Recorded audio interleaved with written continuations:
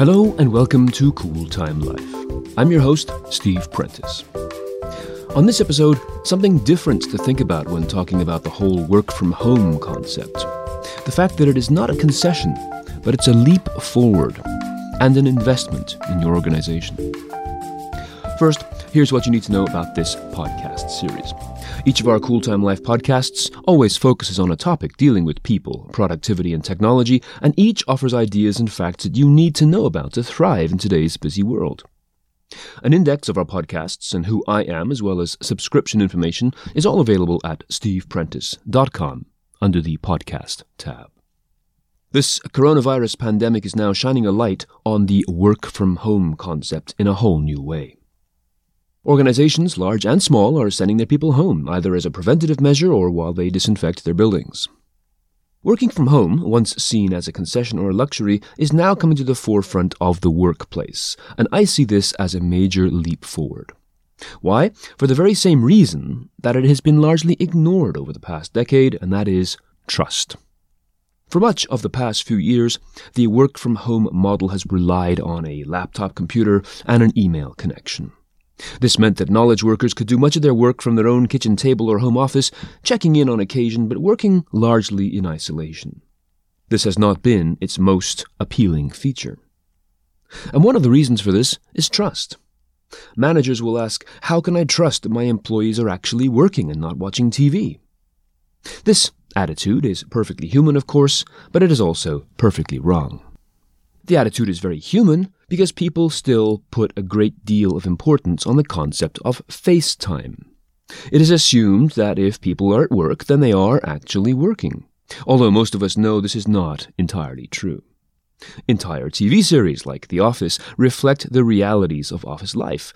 A great deal of time is spent not working, sometimes out of boredom, sometimes due to the need to socialize, and sometimes due to the hard fact that the human brain and body cannot work at full production for hours on end. We zone in and zone out based on energy levels, sleep, hunger, and the natural rhythms of the human body. Even the most diligent and dedicated professional pounding out material hour after hour on the keyboard will end up with substandard work sooner or later if they don't take a break. Cigarette breaks, coffee runs, even meetings and training days are also great opportunities for people to take a vacation from work while at work. And the addictive call of social media is always just a flick away, whether hidden temporarily on a browser tab or just right there on an employee's phone. No one can truly prove they have put in 8 full hours of work in an 8-hour day. It just isn't possible. But still, the idea of someone working from home in their jammies just doesn't seem like real work. So here are 5 reasons why managers should relax and let their people work from home as part of an ongoing management and future-proofing project for their company. Number 1, not trusting your employees is not healthy. Leaders and managers take all types of courses and consume all kinds of books dealing with leadership and team management. To then turn around and dismiss the work-from-home model as being untrustworthy because people might not actually be working reveals a mistrust or a distrust that will permeate the entire team, whether they are knowledge workers or not. The thought would go as follows. If our manager doesn't trust people to work from home responsibly, what else might this manager have problems with? It sows the seeds of doubt and discomfort. Leadership and trust go hand in hand. People need to trust their leaders, and leaders need to trust their people. When this doesn't happen and things revert to a command and control situation, the good people just leave. The old expression has never been more true. People don't quit their jobs, they quit their managers. In this age of increased career mobility, where having 3 or more employers on your resume per decade is no longer a bad thing, but actually a good one, it is no longer an issue of daring an employee to quit. It's now about daring them to stay. Number 2, trusting your employees is very healthy. So the flip side of this argument, whether it's a work-from-home thing or something else like delegating work or giving people free rein to run their projects their way, a clear demonstration of proactive trust is a powerful way to build loyalty and productivity. Most people take pride in their work. They look to their managers for opportunities to grow and develop. They want to show what they can do. Most people, when given the chance to fly free, will return to the corporate perch because that's where the freedom comes from. Demonstrating trust in an employee is like the adrenaline for a project. Establishing a culture of trust reverberates through the entire organization. It's not just for the work-from-home people. Number 3, so what if a work-from-home employee does watch some TV? Or goes and takes the dog for a midday walk? Or stops by the store to go pick something up? So what? That's part of life, and it's the same type of break that employees do at their workplace already. Knowledge workers are paid for the application of their knowledge to tasks and projects. They research, they write, they plan, and they do. And unless the project at hand is a crisis event that must be resolved in an hour, a responsibly measured break within the workday actually supports high productivity by focusing it into the hours when a person's mind and body are best attuned to it. When it comes to the knowledge worker, the metrics of work is not necessarily the hours spent sitting at a desk in front of a computer screen the way sweatshop workers are assessed to this day. The metrics of a project must revolve around quality, accuracy, promptness, and relevance. And these are better handled on a responsibly managed, flexible schedule supported by accurate metrics. Number 4, access. So what about these meetings at the office? The spontaneous interactions in the hallway, the office chats and feedback. These are the elements of being in person at the workplace. They're fundamental to team management and to office life. But now, they are just as available, even remotely, through applications like Slack, Zoom, Skype, Microsoft Teams, and Cisco WebEx. Video conferencing is no longer just for formally scheduled boardroom meetings. They are available whenever and however. They are the perfect visual version of the intercom and the perfect gap between old school thinking about working from home and the new lifestyle of working from home. Number 5.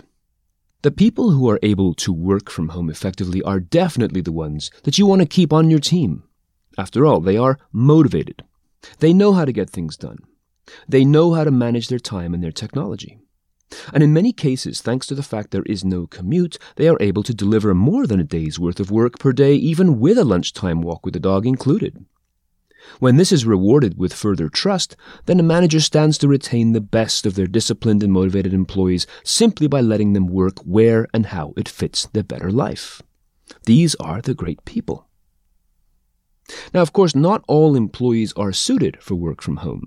Many genuinely do like to interact with their colleagues and would find work from home to be too isolated and too quiet. Okay, so overall, these people are best suited for staying at the office.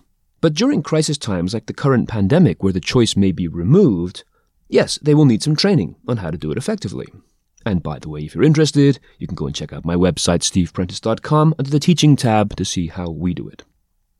Many managers just fear that one bad apple who will sleep through the day and will abuse the trust and privilege that work from home offers. Yes, of course, these people exist.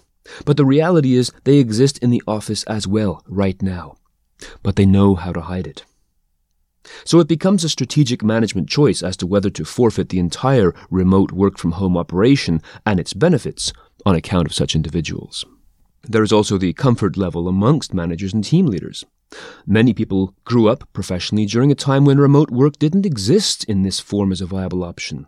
So still, to this day, it doesn't seem right or feasible that people can get work done from home. It's a separation of church and state thing. Work is work, home is home, never the twain shall meet. It's very difficult to shake off those preconceptions once they have been branded on your mind.